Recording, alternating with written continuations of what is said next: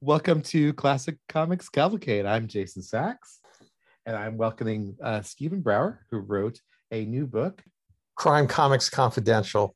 Crime Comics Confidential. What a delightful book this was. How did you end up putting this together? Well, the subject has always intrigued me because it's so multi-layered. There's just so much rich information there. There's the whole romanticism of criminals and crime. Unfortunately, we're seeing a new kind of crime these days, right? With these flash mob lootings, which is really shocking. But going back to the Depression, there was that romanticism with all those gangsters. And then there's the whole Senate hearings and Dr. Wortham, seduction of the innocent, that these books played such a big part. And then there's the Bob Wood story, which is just so bizarre. And then the comics themselves, which are, wonderful and have all the top artists creating art for them. Yeah, I just love how there's such a great combination of artists in these books. We got to hear the Bob Wood story in a little bit.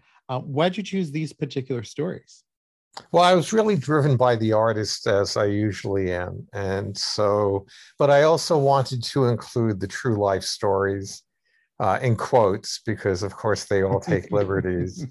But I was able to collect, quite a few of the real, Al Capones and Lucky Luciano and Duck Schultz and Pretty Boy Floyd, and combine that with these fictionalized stories as well. Yeah, Dutch Schultz wasn't quite the spawn of evil, but I love the comics hyperbole around them. I know, absolutely. And all the verbosity they throw at you. That's the hardest thing for me to get used to when I read real old comics, is just how many words there are in these darn stories. Me too. I think that's why I'm driven by the art first, because they're pretty verbose. Yeah, you mentioned like these outlaw heroes too. I love how you mentioned that Woody Guthrie song, which is a big favorite of mine, about Pretty Boy Floyd. It really captures the kind of romanticism of the criminals and why, like, I think we're all attracted to them at a certain age, and when we're rebelling against the world or trying to find our way. Well, growing up in the 50s and 60s in New York, we had $1 Million Movie, which was on WPIX Channel 9. There were only 5 channels back then, and $1 Million Movie would play the same movie like 4 or 5 times on Saturday and 4 or 5 times on Sunday, and then every night for 5 days, as I recall. And so they would have all these great James Cagney movies and Humphrey Bogart movies. And so, growing up a generation after those films, but we actually grew up with those films because they were on our black and white TVs. And so that had a big influence as well. Are you a fan of the film noirs? Oh, absolutely. Yeah. One of my favorite genres. Interesting how comics take on these stories in a different way than the noirs do. Obviously, a little more immature way, but they're kind of nice echoes of each other. Yeah, no, it's interesting, but only a few artists, I think, captured that noir feeling in the stories themselves. Marvin Stein, who I think is a greatly underrated comic artist, his inking was very heavy and very noirish, but most of the stories don't have that kind of quality to it. I kind of was hoping I would find more. There's a few stories that are definitely stylized. The Bernard Krigstein story, just definitely has like this weird kind of corruption of evil feel to it or something.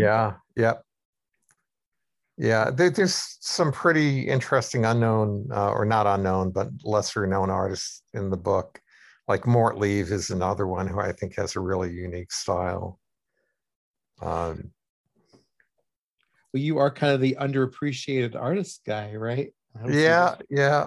Um, what attracts you to these different styles? Is it just that it's not something you commonly see, or is it you really find this quirkiness of the individual coming out? well, I think, the quirkiness is part of it. And also, I guess I'm fascinated by history and who gets remembered and who gets forgotten. And um, it's shocking, because I teach undergrad who they don't know, Mhm. and they've never heard of Humphrey Bogart, but they've never heard of Marlon Brando, and that just baffles me. Um, and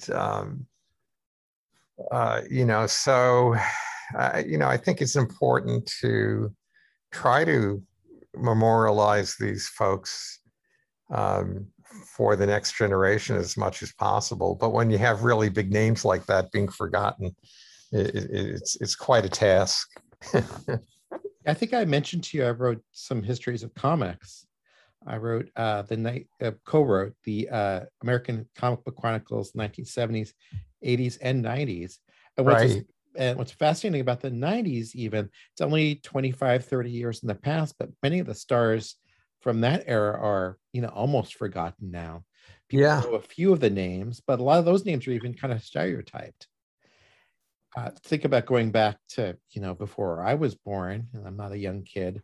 The actors and cartoonists from that era, you really have to kind of dig deep even just to find that work. Yeah. No, it is amazing. And I think it's, in a way, it's getting worse because, as I mentioned, there were five TV channels. Hmm. Growing up, there were only a few radios, rock stations to listen to. And today there's, it's an infinite number. And so, my students who are of the same generation don't all listen to the same thing or watch the same thing, or have these, cultural, touchstones, in common. It's really fascinating. Yeah, I'm thinking about, like, I've been watching that Beatles documentary that's on Apple TV, and I'm even wondering like how many people in my kids' generation, let alone the next generation, would have a clue of who these people are and why they were so relevant at the time. And yet they are huge cultural touchstones. And that's why the value, there's so much value to a book like yours, where we get to rediscover this work.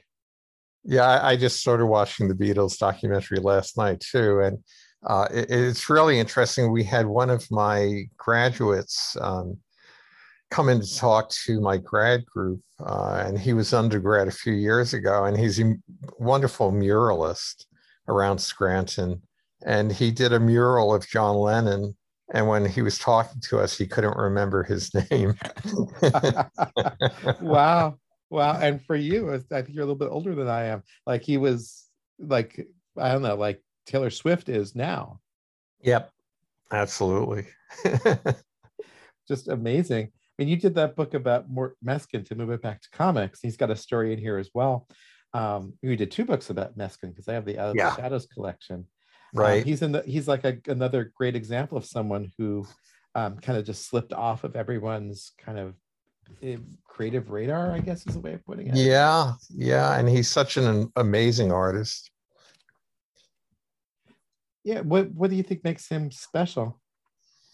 Oh, I think, you talked about a uniqueness, or quirkiness. I mean, he has such a distinctive style, Mhm. and he was there at the very beginning, and he helped define the medium. Um, and and then his style changed over the years. When he was with Simon and Kirby, he sort of adapted their house style, and then certainly when he was with DC, in the 50s and 60s, he was adapting more of a house style. But his personality always came through, and his storytelling was always, throughout his career, always remarkable. I think you just hit on why I love comics so much, is that the personality really comes through with the creators. And the more you look at a person's work, the more you see not just who they are as on the surface level, you know, married, kids, whatever, but you see who they are and the way they approach the world. Right. And those motifs, the way they approach their work, really says a lot about who these people are as people. I mean, I'm paging through the Out of the Shadows book, for example, and I see this lovely, lush brushwork that's all very much in the service of this kind of foreshadowing and deep backgrounds. It just gives you a feel for who Meskin is, and or was rather, and the way he just approached, the way he literally saw the world. Yeah. Yeah. It's certainly the case with a creator we both admire and love, with Jack Kirby as well. Oh my gosh. Yeah. Kirby, I think Kirby in many ways is singular because he was as much a writer as he was an artist, and so his storytelling is singular. You know, Meskin had to rely on writers for his stories, where Kirby, it was all Kirby. I think all the way through. You know, despite who his partners or collaborators were at the time, he as you're saying, his worldview comes through. It's just something very, I don't know, primal. I mean, primal is not the word. It's a word people have used for it many times, but something very singular about Kirby that makes him stand out. So self-contained. I don't know. I have trouble describing it sometimes. Yeah, no, it is hard to describe, because if you just try to describe one aspect, like his action was so phenomenal, you know, right at the very beginning, that's not all there is. There's so much more than that. No, I think I was going to, now that I think about it, do you have a favorite kind of obscure Kirby work or works or era? Oh, I love it all. Okay. Especially late 40s, 50s. I love all the Simon and Kirby stuff, and all the way through, and of course his own stuff at DC, Fourth World. But I also love the Demon. I think is phenomenal. And then when he returned to Marvel, I haven't seen the Eternals movie. I'm a little trepidatious about it. Yeah. The biggest revelation for me with Kirby was when I picked up the collections of his romance comics that Fantagraphics put out a decade or so ago. Right. And just how kind of humanistic they are. So non-formulaic. Yeah. How they really focused on these characters in a way that was very empathetic. Yeah, absolutely. Some of those stories are phenomenal. And and very human. You're right. I'm used to thinking Kirby and keep going. Sorry. Oh, I was going to say they invented the genre, which is pretty remarkable. Yeah. I mean, those characters felt three-dimensional in ways that few other characters do. There's at least one story about like a war wife who comes to America and tries to make her way and is shunned by the society around her. It's very little really romance in some of those stories. It's more about just people trying to make their ways in life.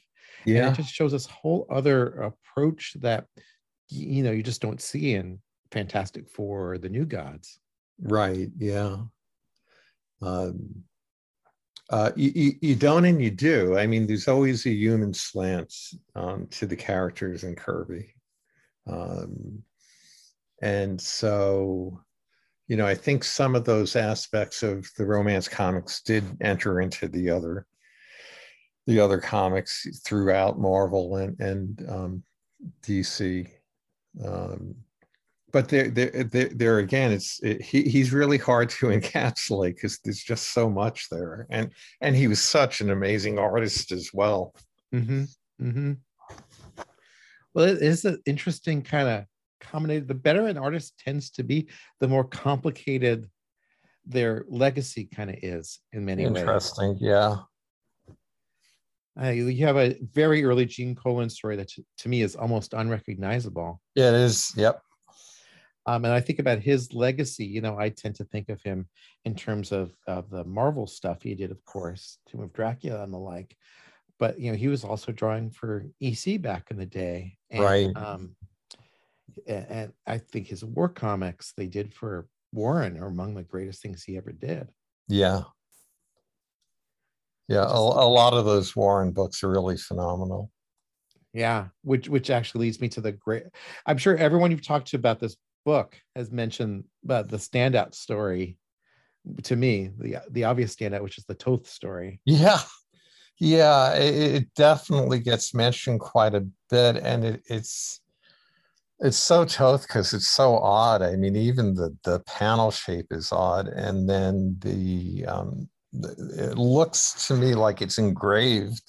I'm told that, and I forget the name of the paper, but there was a type of paper that you would draw on and then remove from, and it would make it look like that kind of duotone.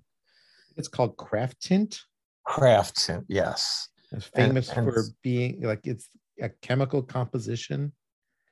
So the pages would come into the publisher and they would smell like chemicals. does the story to you look like it's done in craft tint? It does, yeah. It's got Mm. that kind of feel to it that Yeah. it looks like it's like saturated in zipatone or something, but the texture it feels different. Yep. Yep. Do you know the story behind that issue? Because the panels are all these weird kind of elongated panels, like they're trying to be like CinemaScope or something. Yeah, I don't know. And his is the only story in that comic that has those panels. Huh. So I just everything he did, he experimented with, and so I think it's just him experimenting, but it's so odd.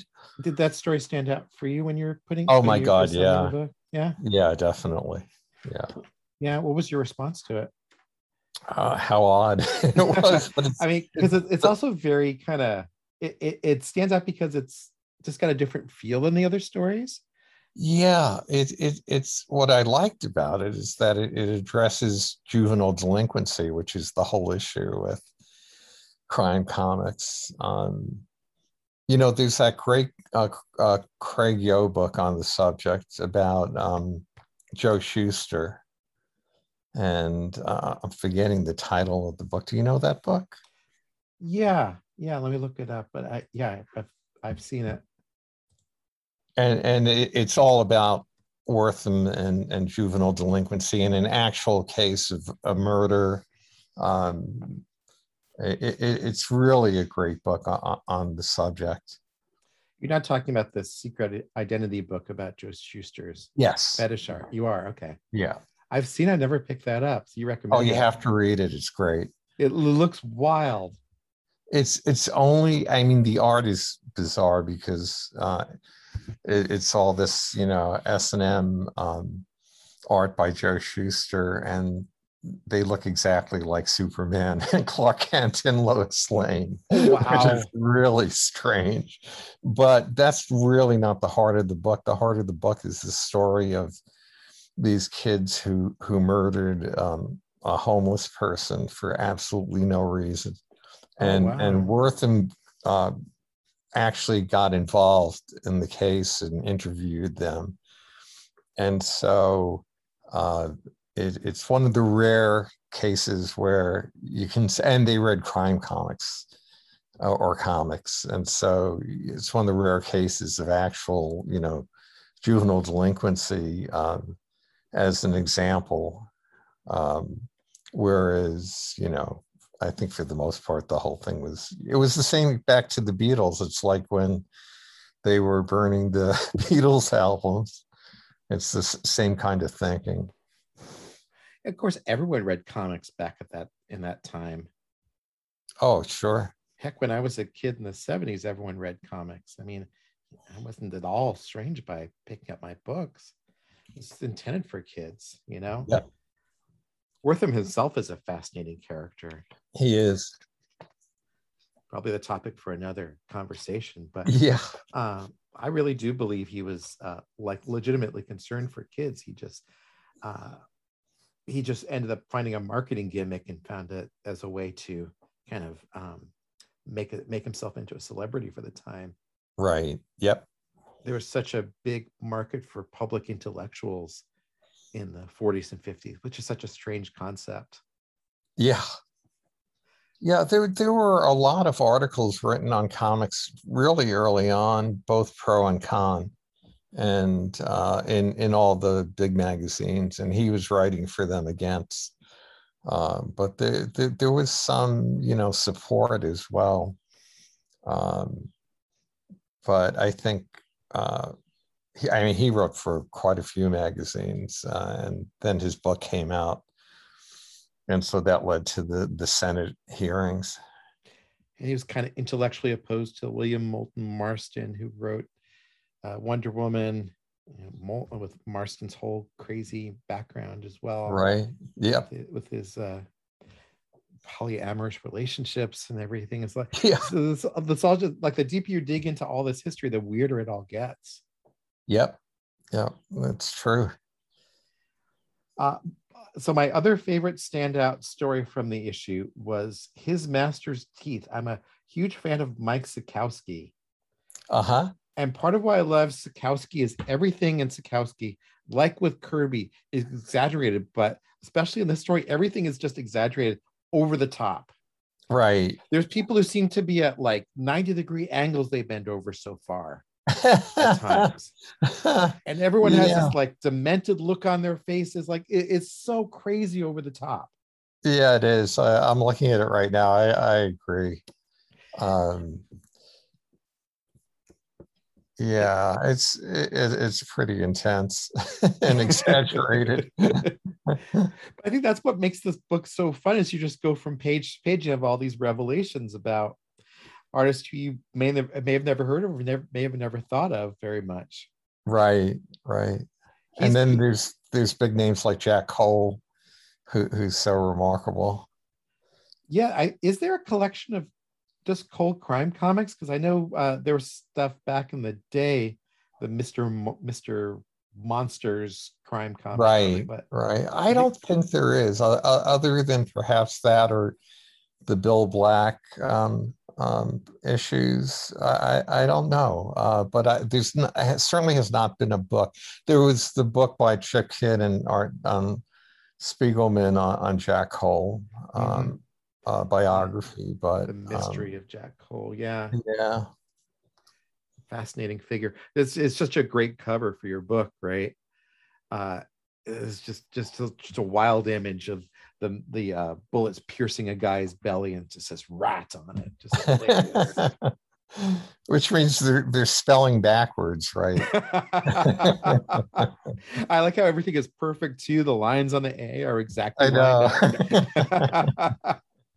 These are real sharpshooters. I guess they could have, it's the 50s. They could have been ex-military or something. You got to tell the story of Bob Wood. Oh my gosh. So Bob Wood with Charles Biro created Crime Comics. They were doing Daredevil, the original Daredevil comics and Boy Comics. And then Charles Biro was actually the one who came up with the idea after listening to, either he read it in the newspaper or he heard it on the radio, but there was some crime that was committed. And he started thinking about, well, would that make an interesting comic? And so they created this whole new genre of comics that didn't exist. I mean, of course, all the superhero comics were crime comics, detective comics, with Batman and especially the early Superman. They were fighting more common criminals. So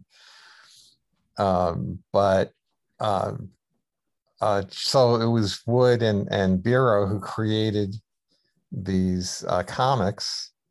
And then, so that was in the 40s. And then you get into the early 50s, and Bob Wood unfortunately was an alcoholic and also a woman abuser. Um, there were, several incidents. Jerry Robinson described one where he witnessed that. But Wood disappeared for several days and then reappeared out on the streets of New York. He was actually around Gramercy Park, and he was all bloody. He hailed a cab, and the cab driver said, "What did you do? Kill somebody?" or something to that effect. And Wood said, "Yeah, I did. You can call the newspaper and make some money." Instead, the cab driver called the police, and Bob Wood, the co-creator of Fry Comics, murdered his girlfriend in a hotel in Gramercy Park, where they were holed up for several days. He was on an alcohol and drug bender too, right? Yep, yep. And so he went to prison, and then he only went to prison for a few years, which I always found odd. And then when he got out, there's no proof, but it looks like he was murdered by people he owed money to. He was thrown in front of, I think, a truck.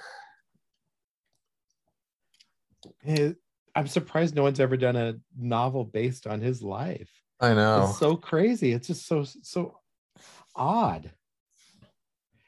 Yeah, it's so ironic, but it's so strange. It kind of goes to the fact too that comics were such a sleazy business at the time. Yeah, that's true. Several of the publishers had connections. Donafield at DC had, mob connections, and I forget their names, but the two guys who began Charlton Comics actually met in prison. Yeah, there was always the story that Charlton was a mob-run business. Right. And DC too. DC had those connections. Mm-hmm. Mm-hmm. Yeah, looking back, do you think this work is actually transgressive, or do you think reading it now is almost more nostalgic?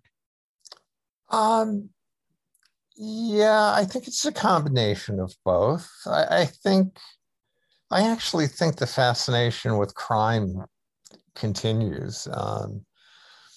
And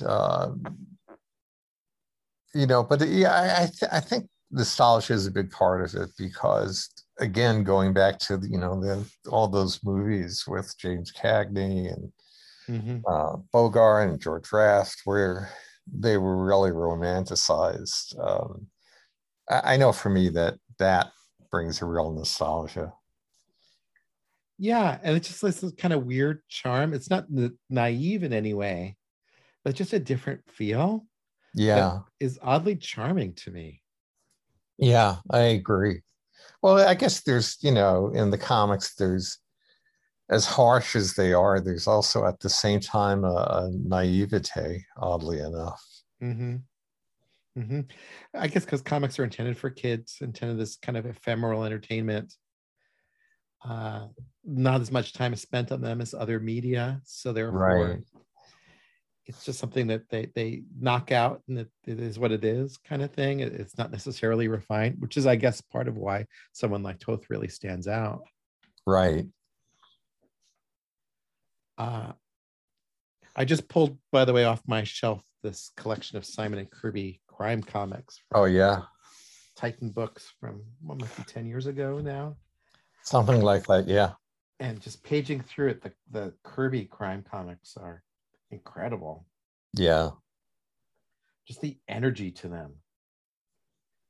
Yeah, the other thing that reminds me is this is the time when men wore hats, cars, got 10 miles a gallon, leaded gas, pre-internet, obviously.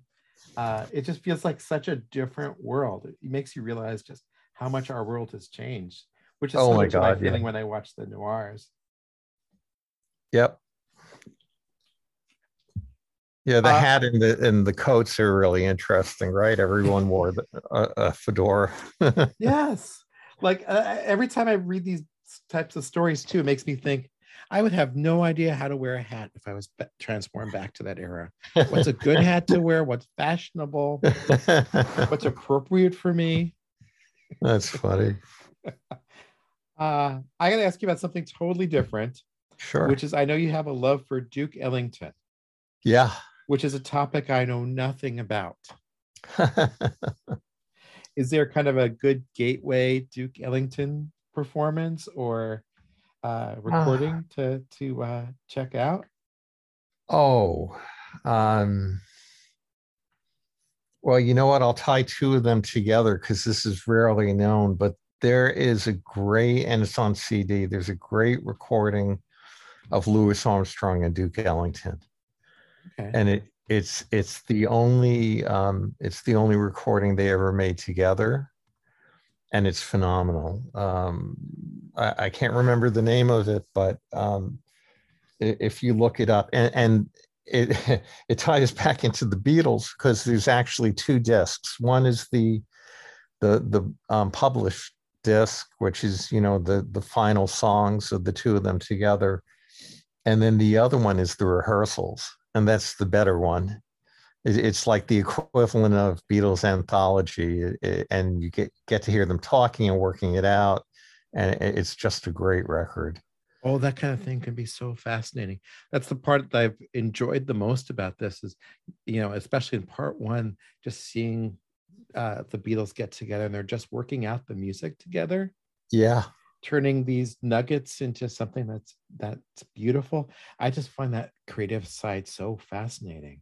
yeah, you'll love this CD, and it's a great introduction to Ellington because they do, most of his big hits, but with Armstrong, who's my other love, and so and they're really interesting together because they're really opposites. Armstrong he was sort of like Herbie. It was just like he was just pure raw emotion and talent, and Ellington was this very refined, reserved personality, and so it's a study in opposites. Huh. Huh. That sounds really interesting. A lot of the greatness in the greatest comics from collaborations come from a little bit of that tension between the Right. creators. You see that Yeah. in good music too, Yep. which is why good bands sometimes don't last because it's that rubbing against each other, right? Yeah. You'll love this CD. It's really fantastic. Okay, cool, Stephen. Anything else you want to mention about the book or projects you're working on? Well, I do have projects, but no signed contracts, so I'm not Okay, free to say anything. But this has been great. I've really enjoyed myself, and I really appreciate it. I enjoyed Crime Comics Confidential so much. Just such a great collection of stories, and I just kind of found myself bouncing from one to the next, like not knowing what to expect, and suddenly finding early John Buscema work, and like you mentioned the more Lev story, uh, especially the Sikowski and Toast stories for me were just such highlights. It really was just a delight. Oh, great. Thank you. And I have to mention Craig Yo and Yo Books and Clesia were wonderful in letting me do this, and I'm really happy with the way the book came out. I got to ask, are these your own comics or did Craig collect them? And though he's got an enormous collection. Yeah, no, these were my own. Okay, so you've been collecting Yeah. these for many years, I assume. Yeah. Yep. Do you hope for a second volume? Yes. Well, I would be first in line to buy it. Hey, Oh, thanks that's again. great. Thanks again. That was a really great way to spend my morning to hang out and talk to you about this stuff. Great, Jason. Thank you so much.